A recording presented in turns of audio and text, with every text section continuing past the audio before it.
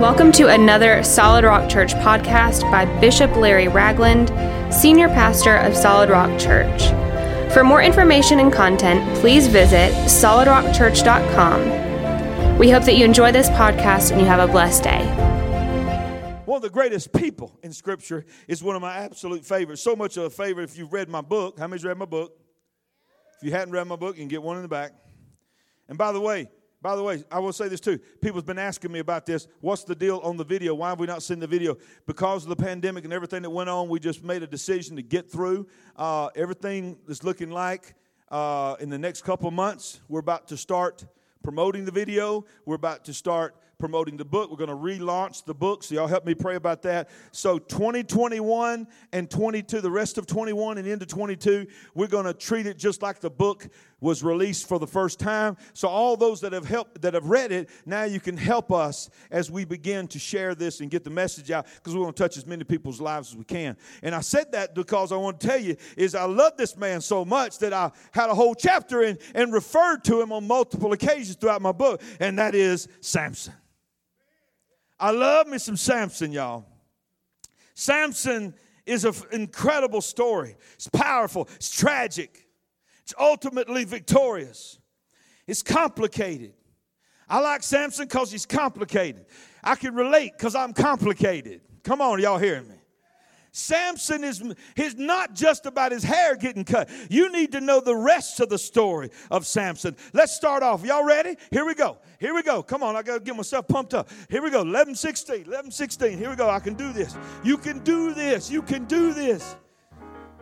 Judges chapter 13 verse 2 says, now there was a certain man from Zorah, the family of the Danites being the tribe of Dan, whose name was Manoah, and his wife was barren and had no children. You need to underline that in your Bible. Was barren and had no children. And the angel of the Lord appeared to the woman and said to her, indeed now you are barren and have borne no children, but you shall conceive and bear a son.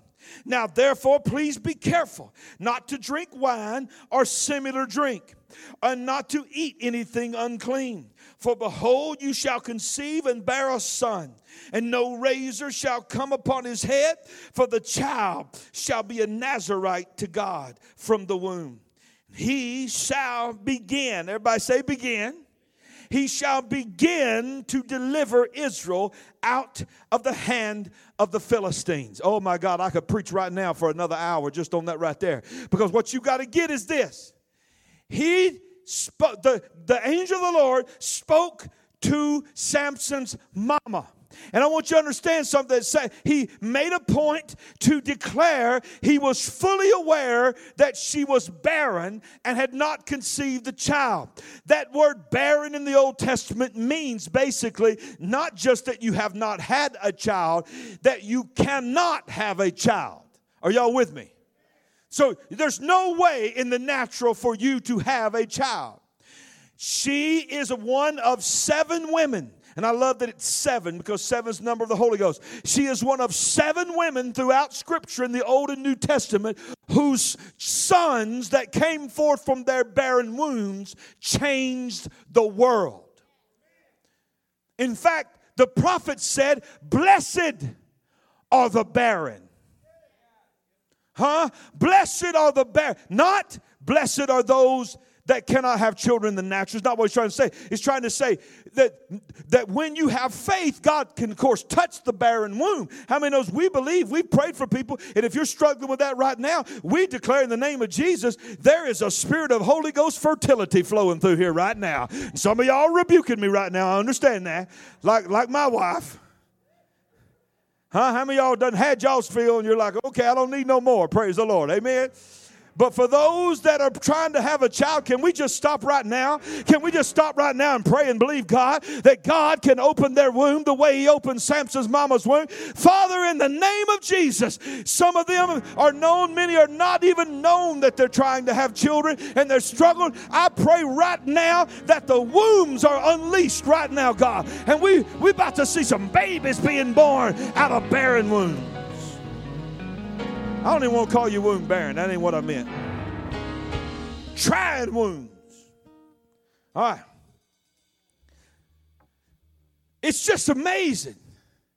It's almost like, the reason it says blessed are the barren is because many times when you are struggling with I'm speaking spiritually now, not physically, spiritually. When you are struggling and you're in a place of spiritual barrenness and you feel like you're not giving birth to the thing that you really think you need, if you will humble yourself in that place of brokenness, you will begin to give birth to spiritual children. Oh, y'all ain't hearing me. Spiritual people that God wants you to mentor. Many times we're so focused on our own wants and desires in our little circle and our realm that we miss the many children, the many blessings, the many things that God wants to impregnate us with. Are y'all hearing me this morning? So you need an encounter with God. That ain't what I'm preaching today, but I thought that was a little nugget I could give you. That the angel said, indeed, before you even try to tell me this, I already know you are barren and have borne no children. But you are going to conceive and bear a son. Now I want you to get something here. Because in order to know the rest of Samson's story, you got to really get Samson's mama and daddy's story. Because how many knows all of us, good, bad, and ugly, our stories are somehow tied to those that brought us into this world. Huh? Some of y'all, your ways were not mine because I don't even know who they are, my mama or my daddy. They abandoned me. I was adopted by them. I have no idea. No, but the fact that you're saying that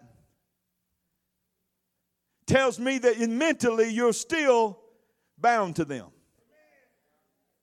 Like I said, good, bad, and ugly, okay? I'm not saying you ever got to meet them. I'm just saying the thought of them hurting you, giving you life. Your parents define so much in your life, and the lack of parents in your life defines so much in your life. Are you hearing me? So, this is why I want to tell you that. He says to her, not to the baby, to her. Now, therefore, be careful not to drink wine or similar drink and not to eat anything unclean. In other words, I need you to do the right thing now so that what I want to birth in you, oh, come on, somebody. You don't do something stupid to stop the process. I need you to begin to prepare yourself because your home is going to be the environment in which this child is being birthed into.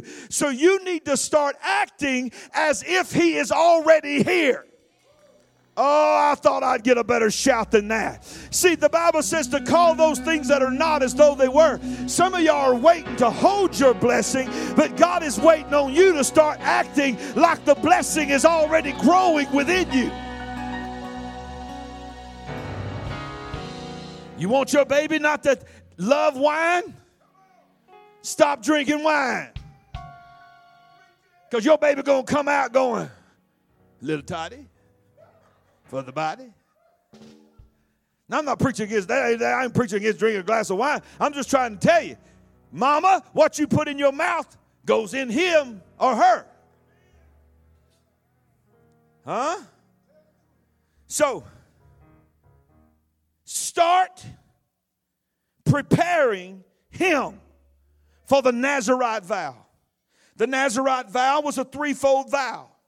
That when someone took the Nazirite vow, walked in the Nazirite vow, they could not drink strong drink. They could not touch the dead. And they could not cut their hair.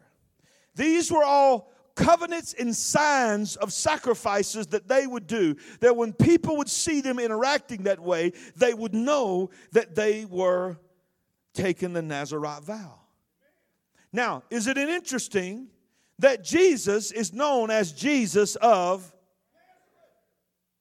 Nazareth? Was an alley, basically a slum on the outskirts of Jerusalem that was made up of families who had taken or had come from families who had taken the Nazirite vow. So somewhere down the line, someone probably in Samson's line was in that city.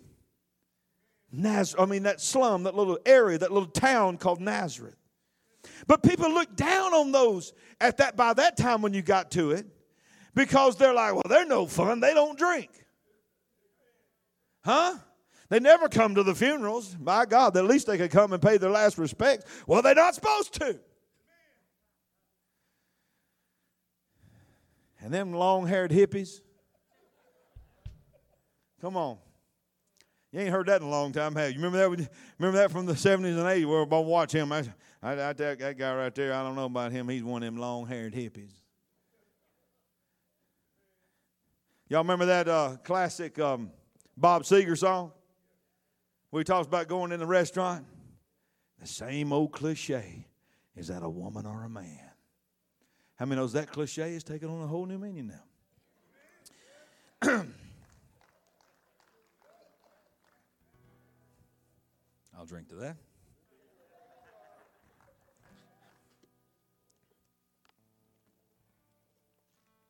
All right. I'm going to read scripture. Here we go. Just a minute, not right now.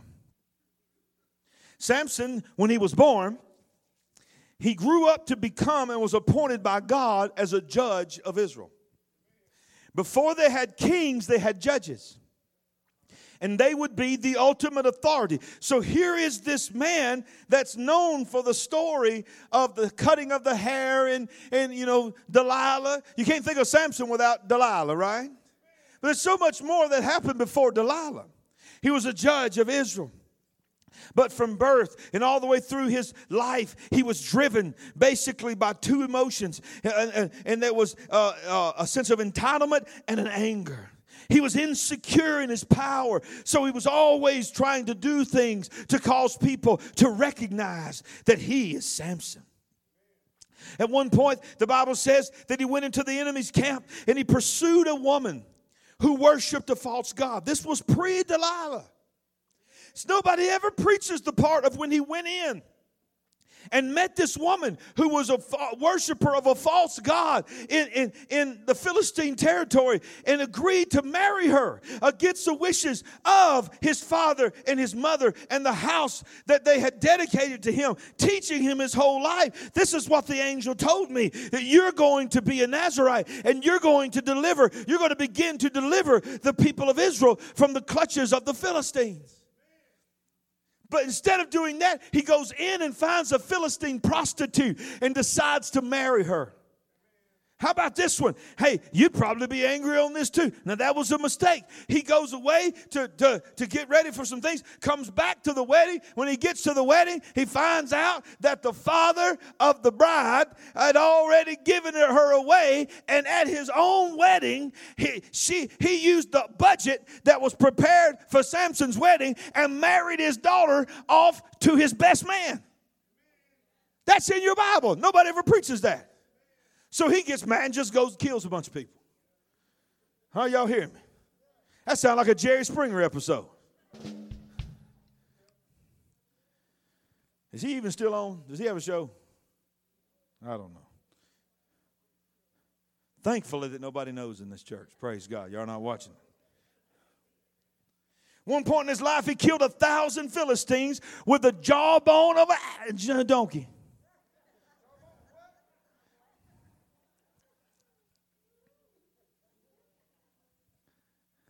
He literally picked the jawbone up, didn't have a sword or nothing. And that's got to be brutal. That is a brutal killing of 1,000 men beat to death with the jawbone of a donkey.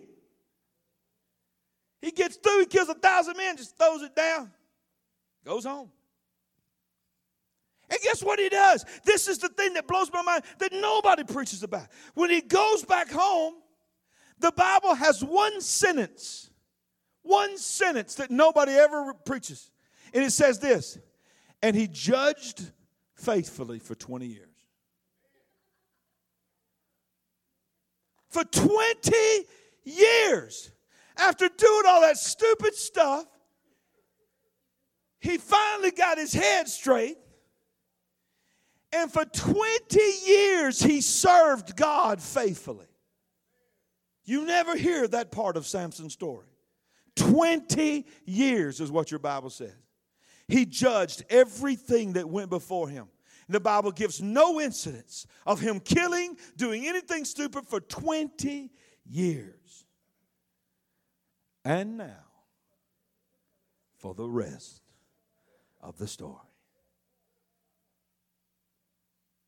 This blows my mind. For 20 years, faithfulness. 20 years he was at church every Sunday. Can I just tell it that way? 20 years he sang in the praise team. 20 years he worked on the sound stage. 20 years he parked cars. 20 years he went and visited people in the hospital. 20 years, man. He was an upstanding, faithful servant of the community. But there was stuff going on inside the head of Samson that nobody knew. How many knows just because everybody looks like they got it together, don't mean they got it together? Just because ain't nobody done nothing stupid don't mean they ain't about to do something stupid. I know that ain't proper English, but that sounded a lot better to say it that way. Huh? Sometimes, especially nowadays, it's even easier, so much easier to hide secret battles. You'd be surprised. I used to say it this way. You'd be surprised how many men in the church, and I'm not trying to put anybody on the spot. It's between you and God. I don't have any idea who I'm talking about, if I am talking about anybody. But I would say you might be surprised how many men in this church service right now that are in this building right now that are struggling with an addiction to pornography.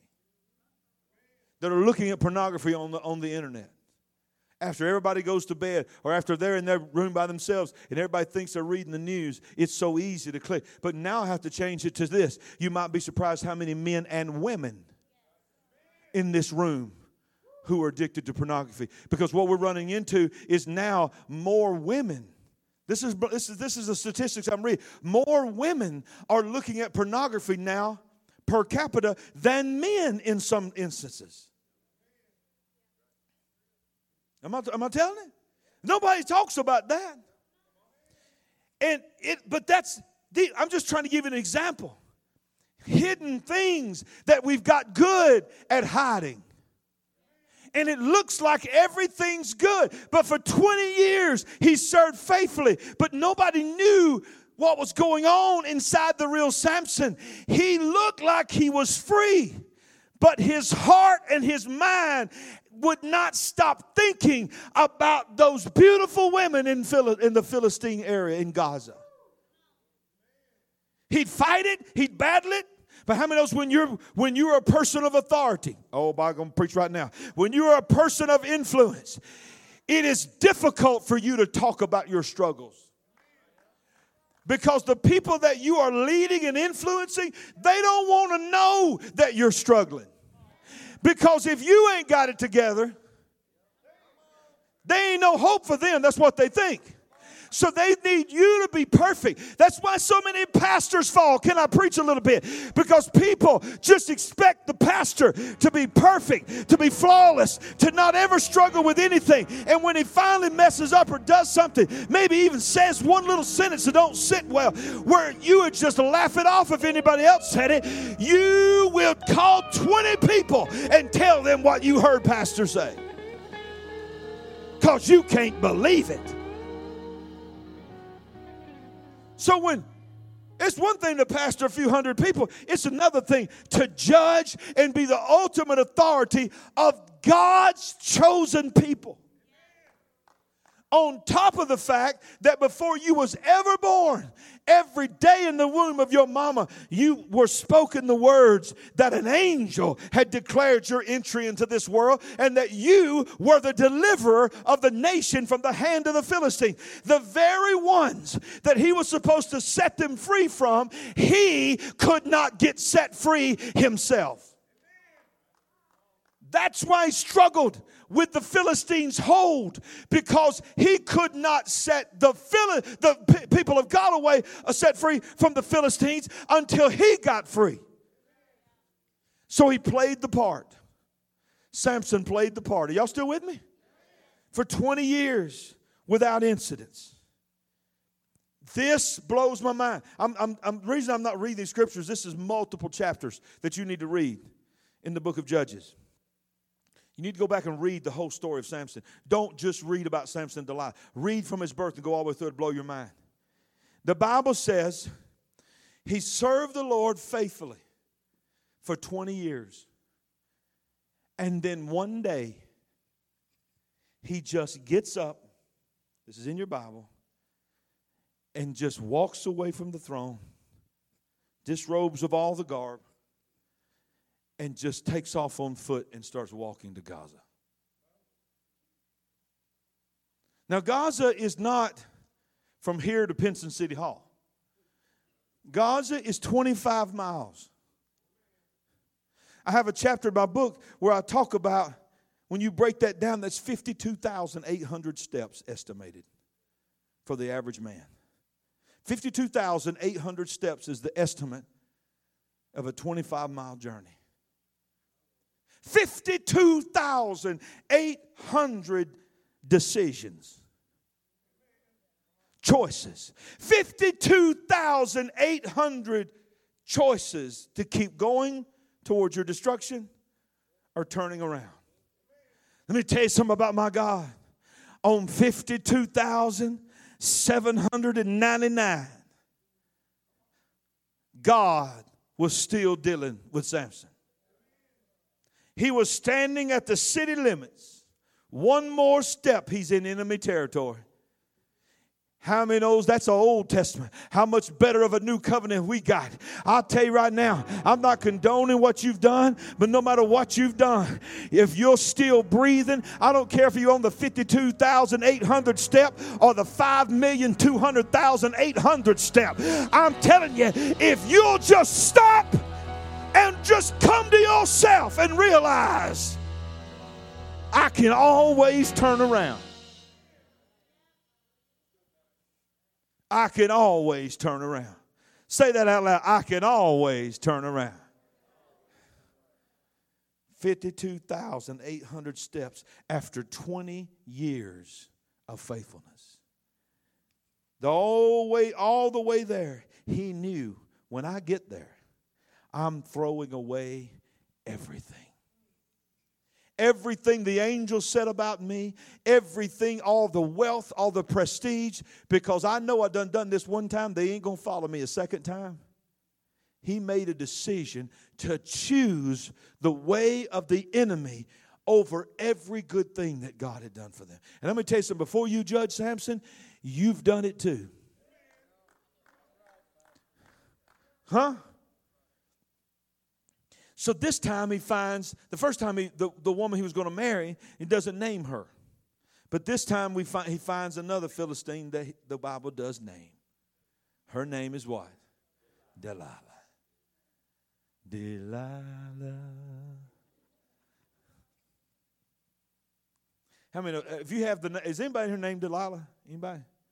If you're named Delilah, are you not for the rest, your entire life, are people not always say, are you dating anybody named Samson? Or something like that. How many knows every girl that's named Delilah probably had a dog named Samson? Just kidding. So he finds the famous Delilah. And he goes to the story. I'm giving you, I'm going to end with some scripture, but I'm trying to give you the whole story, and then I'm going to give you the rest of the story. So he finds her, the Cliff Note version of it, he falls madly in love with her. She had to be good looking, because I guarantee you, he was good looking. How many knows you that muscular and all that, you probably good looking, amen?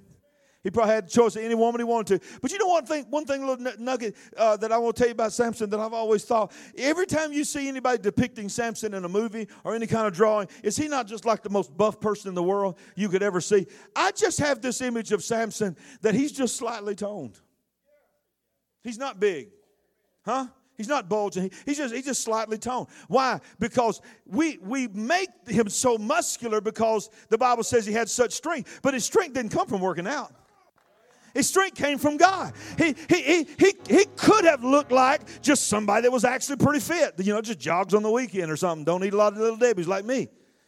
I mean, who knows? Because he was probably a good-looking guy, but he probably wasn't buff like a WWF wrestler, amen? He probably didn't cover his entire body in baby oil and shave every hair out. Okay, come on. It's a little weird, y'all. Guys, if you're consumed with shaving every hair off your entire body, that's a little weird. Okay. Now, so I heard that. He falls in love with her. And how many knows, men, let's just be real. When you fall in love with somebody, you're going to say some stuff. And you're going to do some stuff that you swore you'd never do. Huh? Oh, you big and bad. Not in my house. And I guarantee you right now, my woman knows exactly how this thing goes down.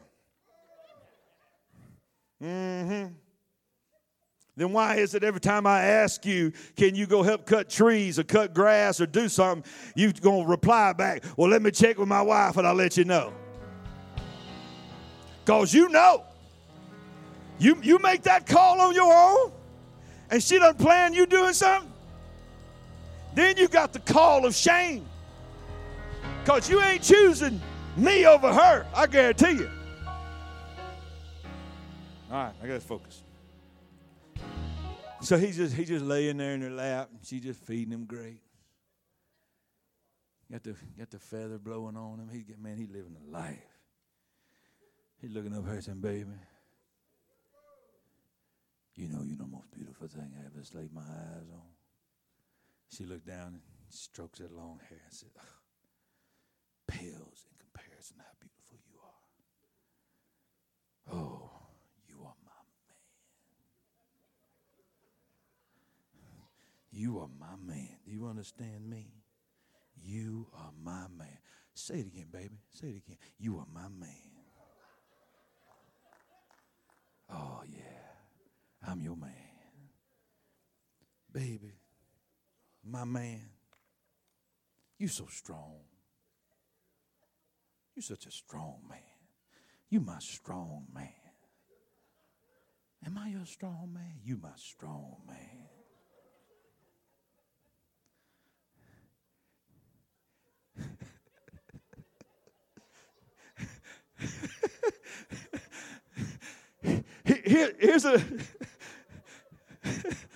Here's another reason why I don't think that he was so muscular.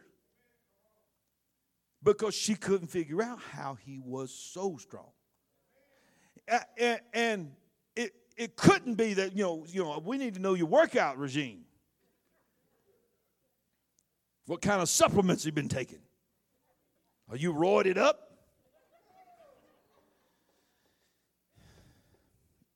You my strong man. Yes, I am, baby. Do you love me? Of course I love you, Delilah. I gave up everything for you. I walked away from my family. I walked away from my throne. I walked away. Watch this.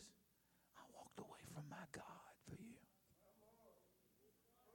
Have I not proven to you how much I love you? Yeah, you have.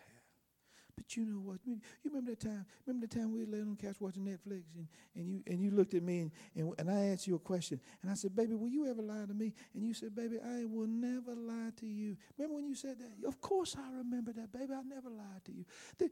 Remember when you said, baby, you looked at me and we both agreed, we'll never keep secrets from each other. Never. You remember that? No, that's one thing we ain't going to do is keep secrets. That's right, baby. Everything that's mine is yours. Everything yours is mine. We are in this together. Well, this sure is strange to me. If you ain't going to keep no secrets, you ain't never told me the source of your strength. That feels like a secret. That feels like you violated. Watch this. That feels like you violated our covenant. Now, why would the devil feel like he could use a violation of a covenant to trigger a man that had been ordained by God? Because this was a covenant breaker already. He had been proven. Because the Bible already said when he found his first woman, he was drunk. So he was drinking strong wine. We already know that he touched dead bodies and dead animals. He wasn't not just supposed to touch dead people. He wasn't supposed to touch dead animals. The Bible already said he'd already broken the second vow and touched the dead. So 2 of the 3 he had already broken. There was only one. And he told himself, if I hold on to that one, I'm good. So he kept that one to himself, almost to justify his actions. So he says, you know what, I'm just gonna put her off because, this ain't no big deal. If you'll bind me with 7 straps, I can't break the 7 straps. Okay, go to sleep, baby. Go to sleep. Love you. Go to sleep. Go to sleep. Oh, you're my man. You're my strong man. Y'all get in here. Grab 7 straps. Nobody stopped to think, what's so magical about 7 straps? Hey, my man. Hey, my strong man. Wake up. Wake up. Show me how strong you are. Psh, I want some coffee. And he's like, what? Oh, what's these things on me? Oh, it's all good. Love you, baby. I'm still your strong man, right? Yeah. Next day, sleep. Well, if you want to go get some brand new ropes and tie me up, I can break. Nobody stop thinking. He can break an old rope. He can break a rope been used forever. Still a good solid rope. But if it's a brand new rope, he can't break it. How many knows the devil's stupid? The devil will take any chance he can. So he binds them with new ropes, snaps the new ropes. Then you see him getting closer to the full breaking of the Nazirite vow because he realizes, okay, I'm going to tell you a partial truth. I'm not going to tell you the full truth. It's my hair. If you will braid my hair's never been braided. And it's weird for me to think about Samson with braided hair, but he said, if you braid my hair, I won't be able to break it. So now watch this. You going to tell me, this is just gospel according to Larry. This is the way my mind works. You going to tell me that Samson was sleeping so hard that he didn't feel somebody tugging on his head, braiding his hair, as long as it was? You going to tell me? No. Samson, I'm going to tell you my opinion, was awake for all of them. Playing along, thinking, I can teeter right up to this edge all day long, and I'm still God's chosen. Are y'all hearing me? I'm telling you right now, I got my eyes just barely open. I look like I can't see what I'm doing, but I know what I'm doing. I know my foot's almost. Are y'all hearing me? Playing along, eyes open, tugging his head. She's like, man, he sleeps sound. I mean, head jerking all over the place. He got his eyes open. What are you doing to me, woman? She finishes it. She looks at it and he goes, pretending. Yo, come on. This is it. Now, why did she get so angry? Ooh, I'm about to tell y'all something that y'all don't ever think about this part. Why did she get so angry? She was angry before, but the Bible says she was done at that point.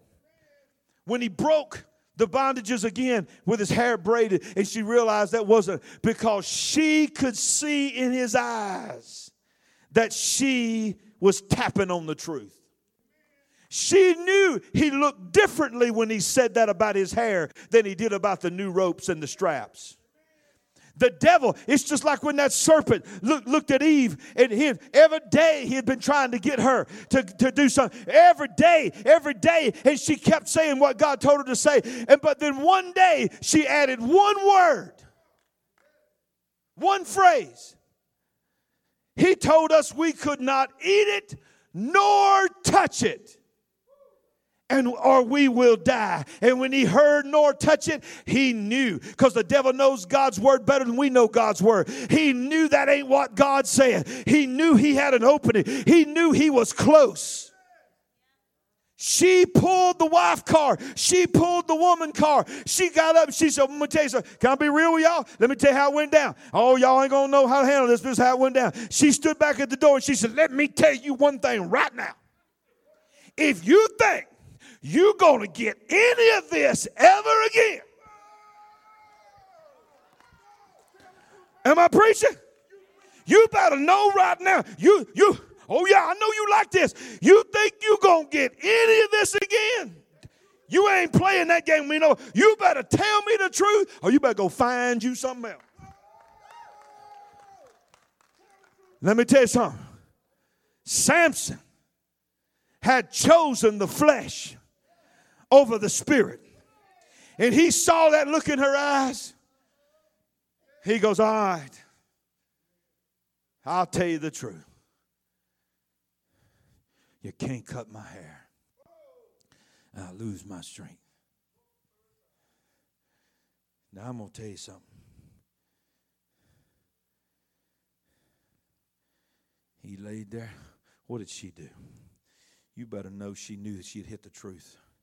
So she fed him. She knew that he had just finalized breaking the Nazirite vow. So she knew that none of the other part of that vow meant anything to him anymore, if it ever did. So it was nothing for her to just literally dump tons of alcohol in his body. She had him.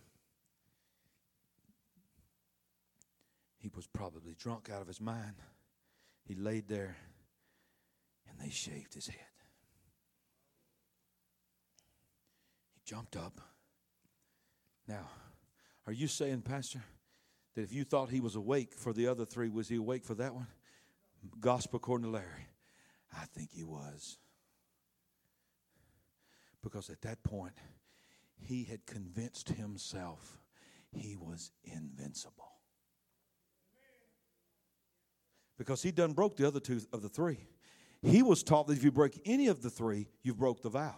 He'd already broke two of the three, but he would still be able to break anything. He was killing people with jawbones of donkeys. He was picking up entire gates of the cities and taking them up on the mountain and shoving them into the ground. He was doing everything he'd ever done, breaking two of the three. He had convinced himself, that stupid vow thing that I've heard all my life is silly. My strength has nothing to do with my hair. My strength has everything to do with the fact that I am who I am.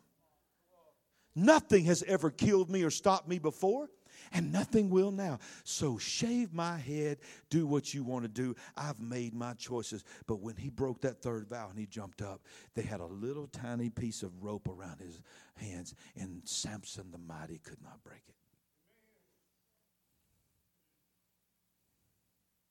I'm telling you something right now. The last few minutes I got, we are like Samson. We have been chosen. We have been given favor. We have been given great power. But we have allowed the devil over time to chip away at our power. We have bought into the trap of inward focus.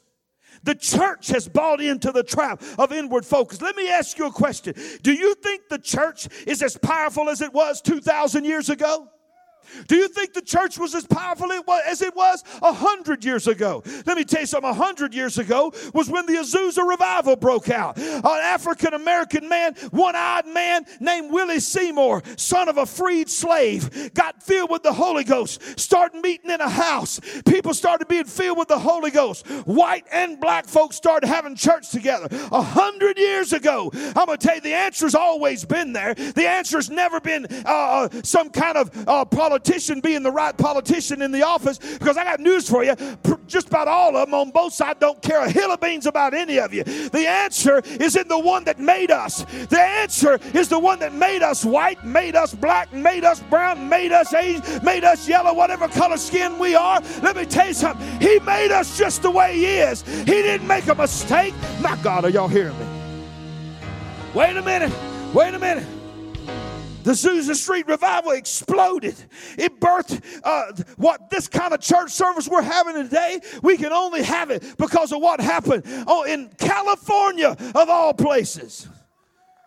Listen to the words of one person from the community that was a resident that lived down from North Bonnie Bray. 216 North Bonnie Bray was the house where they met. I want to read it to you. She said this, I witnessed, they shouted. Listen to this.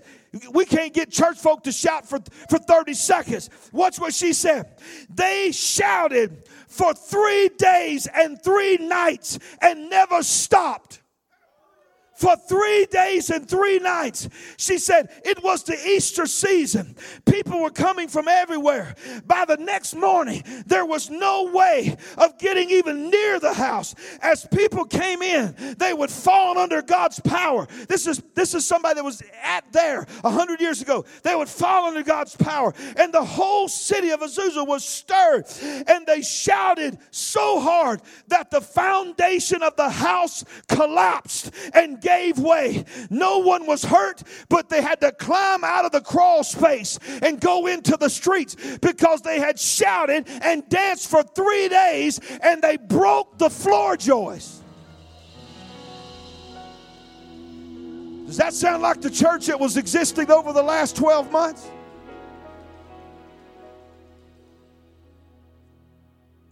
Are we even the church we were 50 years ago?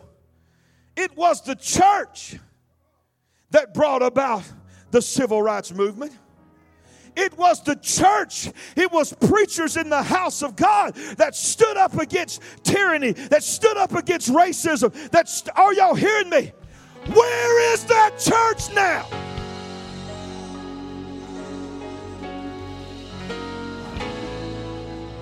I'm going to tell you where that church is right now. They're laying in the lap of Delilah.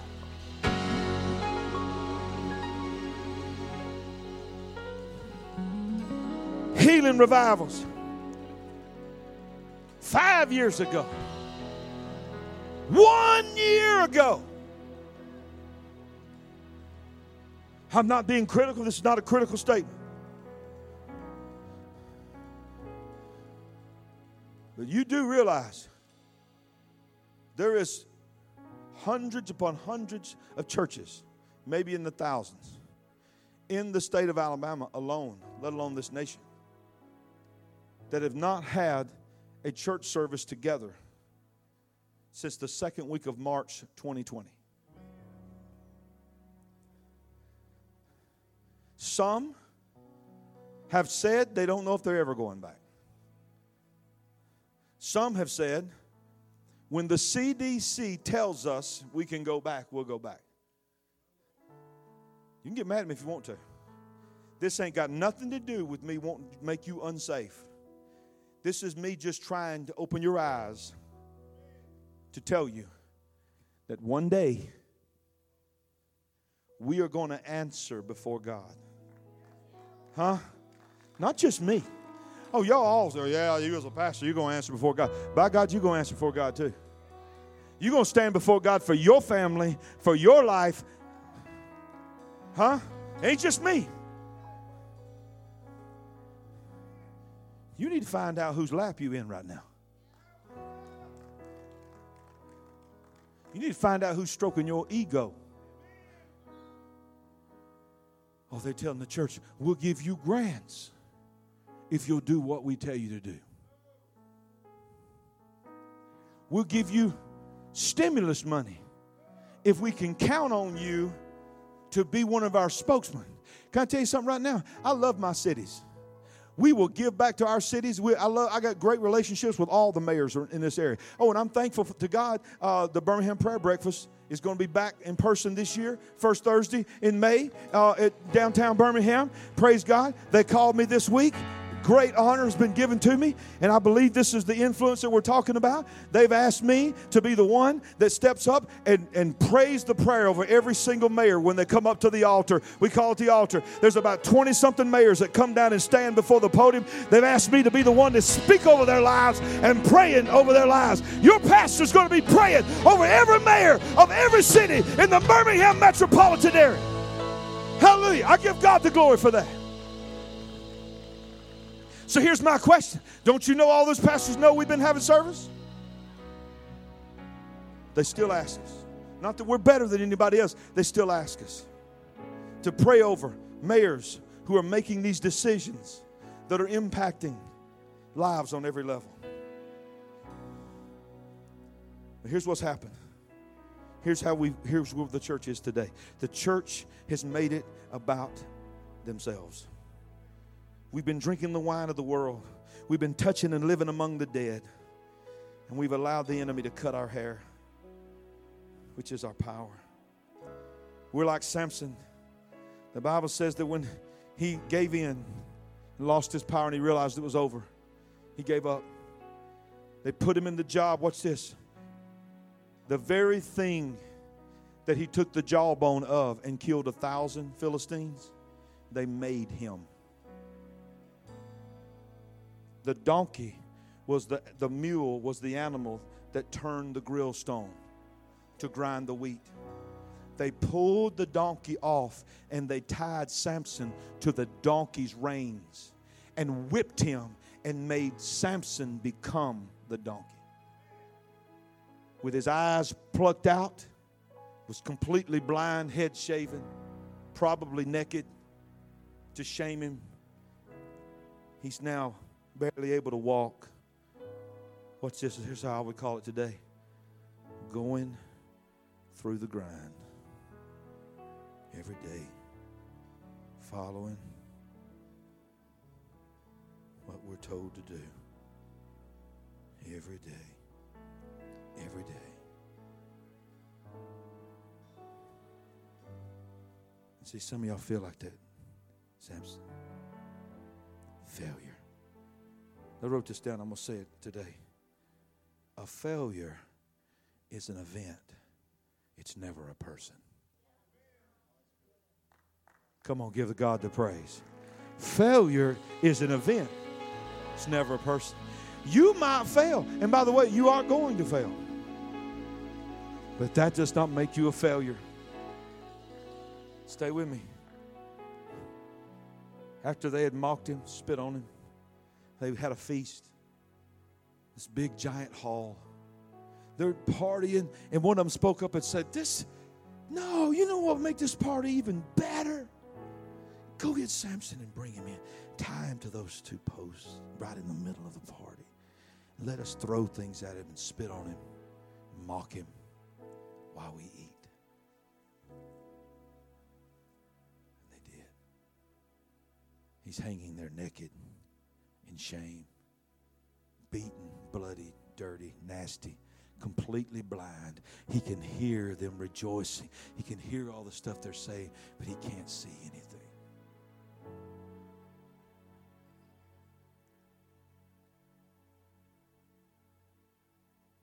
The Bible says in verse 24 of that chapter, when the people saw him,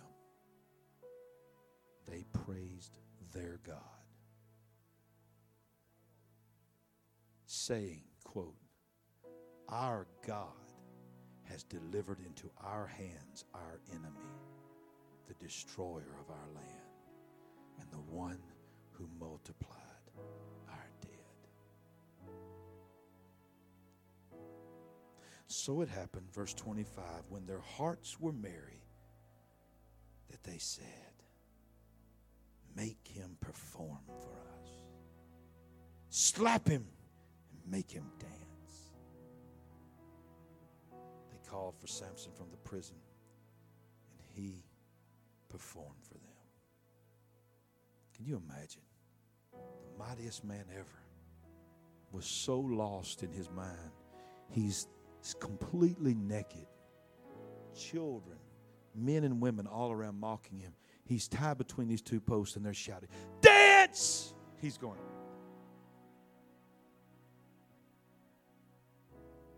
Everything they said. But you know, just like everything else, they got tired of him. They got tired of shouting. They just went back to eating and just left him there. And let me know sometimes, most of the time, the devil is so stupid. He will keep mocking you, beating you, mocking you, beating you, mocking you, beating you, mocking you, beating you, that if he was smart at all, and he's stupid, if he was smart at all, he would know the line I need to stop right here, because if I just stop right here, he's done. I've got him. But the devil can't stop mocking God's people. And he keeps pushing us till he pushes us too far. Can I get an amen? How many knows you just finally one day just say, okay, wait a minute. I am done. You ever been there?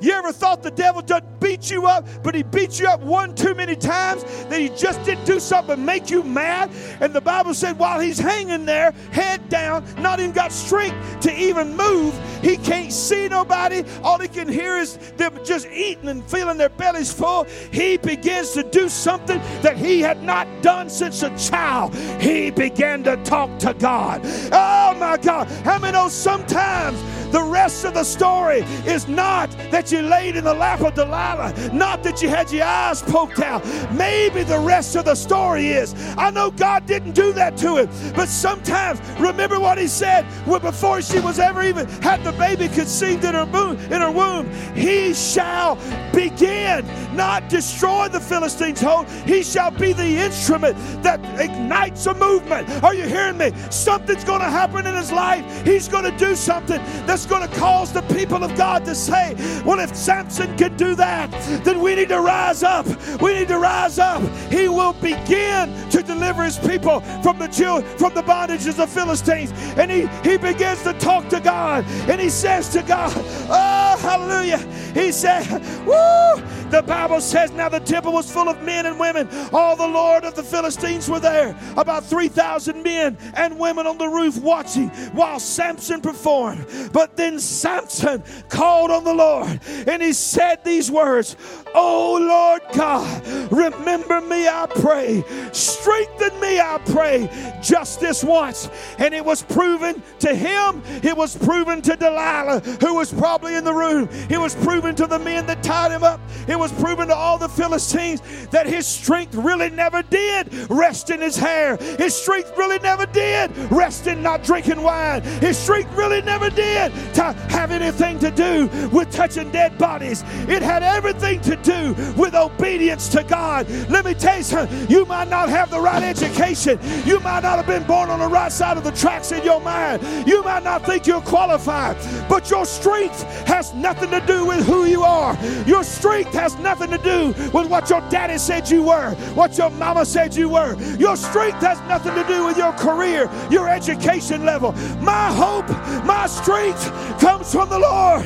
He said, Lord, strengthen me one more time. Oh, hallelujah. Somebody shout one more time. And he pushed, shout push. He pushed, and the Bible said as the strength of Samson came back in that defeated looking body, oh, the temple, the columns collapsed and the temple fell. Woo! He killed more in his death than he ever did in his life. And if you study the book of Judges, you begin to see a different mentality. God begins to raise up people in the book of Judges. The Davids are coming. Are you hearing me? The Goliaths are coming down. They had that story. The one we put all our hope in, he never gave up, even at the end. He came back to himself. I'm going to tell you something. The key to the rest of Samson's story was what happened at that moment. I think of the prodigal son. Y'all know that story? He lived in a family of wealth, blessings of the Father. He got full of himself, didn't he? He said, I don't need you. I got this. Give me all my money. I'm going to party. He left his older brother there, and he went and he partied. He had all the friends in the world. I mean, as long as you're buying rounds, you got friends. Huh? But when the money runs out, so do the friends. When he ran out of money, they all left him. He didn't have enough money to even go through Jack's drive-thru. He couldn't feed himself. So he had to do the one thing that was the most shameful thing for a Jewish man. According to Levitical law, all the other things that were leftovers were taken and fed to their animals. But the only thing the Jewish people left over and did not touch the leftovers of when the animals ate and didn't redistribute it to other animals was the pigs, because they were considered to be unholy, unclean. So when the pigs got through eating out of their trough, fill their bellies, go lay back into the mud, he looks over there and he sees them sleeping. And he sees a few slimy, snotty looking whatever, don't even know what it is, left over from those nasty pigs. He has to wade himself through the mud, step over these pigs, and get down on his hands and knees just like a pig. You don't get no lower than that for a Jewish man. And he's literally just grabbing whatever it is inside that pig trough, and he's trying to stay alive. Just like Samson. He lost it all. The same thing that happened to Samson happened to that man. One of the greatest lines, statements ever said in Scripture. He's just eating. He looks, something happens. He looks down at his hand. He wipes his face. He sees what's all over his face. And the Bible says these words. And he came to himself. Oh, hallelujah. At that moment, he came to himself. What does that mean? That means he remembered who he really was. He remembered his father. He remembered his master. He remembered that even the servants never had to eat like this in his father's house. It says he came to himself. He rose up, wiped the pig slop off of him. Another translation, instead of saying he came to himself, says this: he stood up and he changed his mind. He made a decision. This will not be my end. My latter shall be greater than my former. He stands up, and he ain't nobody there to hear him say it but him, God, and the devil. And them old sloppy pigs. He stands up right in the midst of them pigs, straightens up his nasty old shirt.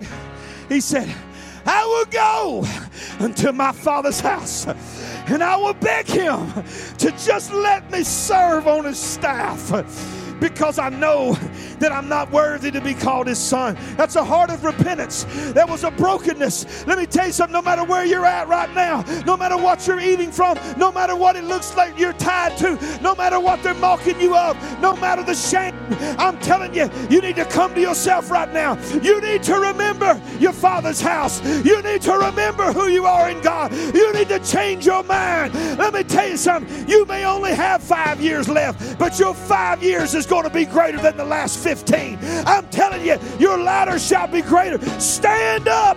Ah, my God. Stand up. Dust yourself off. It's time to come back to the Father's house. If that's you, I want you to run to these altars right now. We ain't worried about time. If that's you, get out of that mud. Get out of that mud and come back to the Father's house right now. If you're watching online right now and that's you, let us know that that's you. These altars are open. Run, run, run, run. You don't have to live that way. You don't have to die that way. Push the columns. Clean yourself off. You gonna tell me there ain't nobody in here? Let me tell you, that's how bound up you are. I'm just being real with you. You know good and well you're supposed to be up here. Stop believing the lie that you're going to be able just to rip those ropes. There's going to come a time you ain't going to be able to. You're in the house of God. You still got hope. You still got hope. You need to lay some of this stuff down. You need to crush it. That ain't your destiny. That ain't your purpose. You've not been ordained by God to eat with the pigs. You ain't been ordained by God to be naked and exposed and mocked and shamed by the enemies of God. You're a warrior. You're a deliverer. You're a soldier.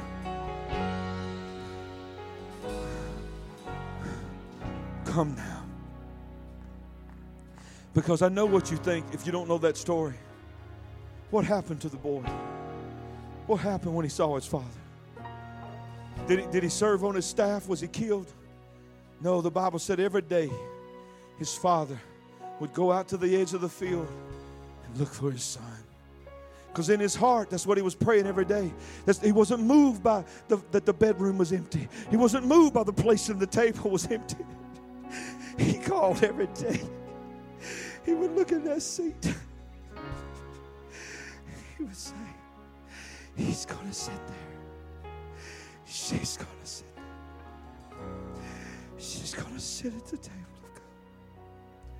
She's going to sit there.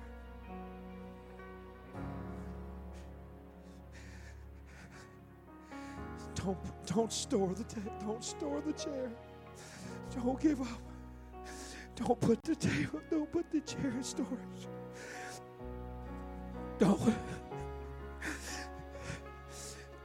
take the robe to the thrift store. Keep the shoes. Keep the robe. Put the ring on the shelf. Shine it. Make sure you got some cows ready for a feast. Never give up. If there's breath in their body, there's hope. One day he looks in the distance, he sees something. I believe I'm like many of you, walking out the edge of that field often, looking, seeing, is that him? Is that her?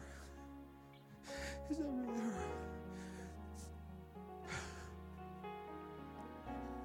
Oh my God. Oh my God. I think it is. I think it is. It really is. Jim, it's my son. The Bible says he takes off running across the field. Don't tell him what's going through the boy's mind. This is it. I know the rules of my father's house. I'm dead. This is it. Grabs him. Bear hugs him. Spins him around. Kisses him on the cheek. Cries out, I love you, son. My son that they said was dead is alive. Still had the ring in his pocket. Took the robe off his back. Put it on his son. Put the shoes on his feet. Said, kill the fatted calf. Let's have a feast. For my son is home. You know what? That's the rest of the story. That's it. He spends the rest of his life sitting in the same chair he used to sit in. Having the same name, same privileges that he had before he failed God. I know you feel like you failed God. God knows you. He knows everything you've done. I'm telling you, these altars is the place of coming to yourself. This house of God's a place of coming to yourself. When you change your mind, that's what repentance means, to change your mind. You change your mind and say, that's not my destiny. That's not who I am. Here's the great thing about God. He doesn't even sit down and talk to you and even ask you about what you did. It's a non-issue to him. He cast your sin as far as the east is from the west. And God said, hey, son, daughter, remember when you were serving God before you left the church? You're qualified. Start serving God again. But Father, the people in the church and the people in the community know what I did. Yeah, they probably do. So do I. I don't hold it against you. And I got a feeling you're in a church, or you wouldn't be staying in that church if you didn't feel like they loved you. So they're not holding it against you either. I can say that for this house. Get back in the game. Push the columns. I love y'all. Push the columns. You say, well, I don't want to die. Yes, you do. The difference between the Old and the New Testament is he died the natural. I'm preaching a spiritual message. When you push those columns, those spiritual ties that you're tied to, the house is going to come down and you're going to die. But the Bible says that's what we're supposed to do in the spirit, die daily. And the old man is going to die. And in the midst of the rubble, somebody's going to come walking out. A new man and a new Samson. I don't care. You can leave anytime you want to. I'm not apologizing for 1220.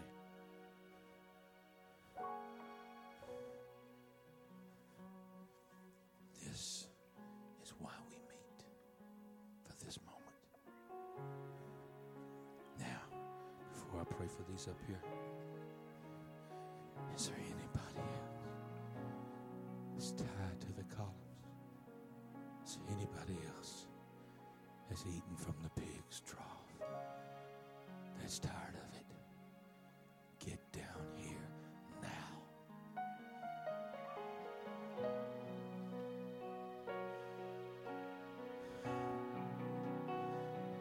If there's anybody up here, you're free to come down. If you're on the sound stage, you're free to come down. This is the day you walk out of here knowing I got a robe on my back. I got a ring on my finger. I got new shoes on my feet. God ain't through with me. I still got a job to do. Father God, right now, as I stretch my hands towards each and every person that's standing up here right now, God, you know every certain person's story. You know the baggage, you know the bondage, you know the chains, you know the secret sins, you know the things that they've done, the things they've said, the battles that go on in their mind, you know the accusations that have been spoken against him, the judgments that have been spoken over their lives, their personalities that have caused themselves to go into shells, to disqualify themselves at every turn. Every time, God, you try to call them to do something, they don't think they're worthy. They don't think that they're gifted in that place because of what they have spoken over their lives. God, today we declare over each and every one of them, if they have repented to you, if they have come clean to you, God, the days of the pig trough are over. The days of shame are over. The days of being chained to our past, chained to our mistakes, chained to the things that have been spoken over us and declared over us from those that we love, that have just put us in bondage. Generational things, generational curses are being broken because we are coming to ourselves. We are changing our mind. We're going to see ourselves differently after today. In the name of Jesus, every man, every woman that's up here, I pray and declare, even when they look in the mirror, they'll see a different person. They're going to get up in the morning. They're going to feel differently. They're going to see themselves differently now because they're going to do more for you, God, in the time they have left than they ever dreamed they could do for you, even now in times past. So I want to speak this over every man and woman that's in these altars. The real meaning of this sermon series, the real reason I named it this, is not to tell you the rest of the stories in the Bible, but to tell you the rest of their stories, to remind you your story is not over. Oh, your story is still being written.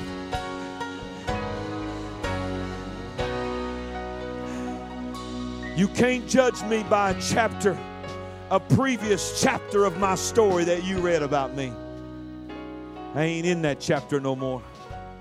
The pages have turned.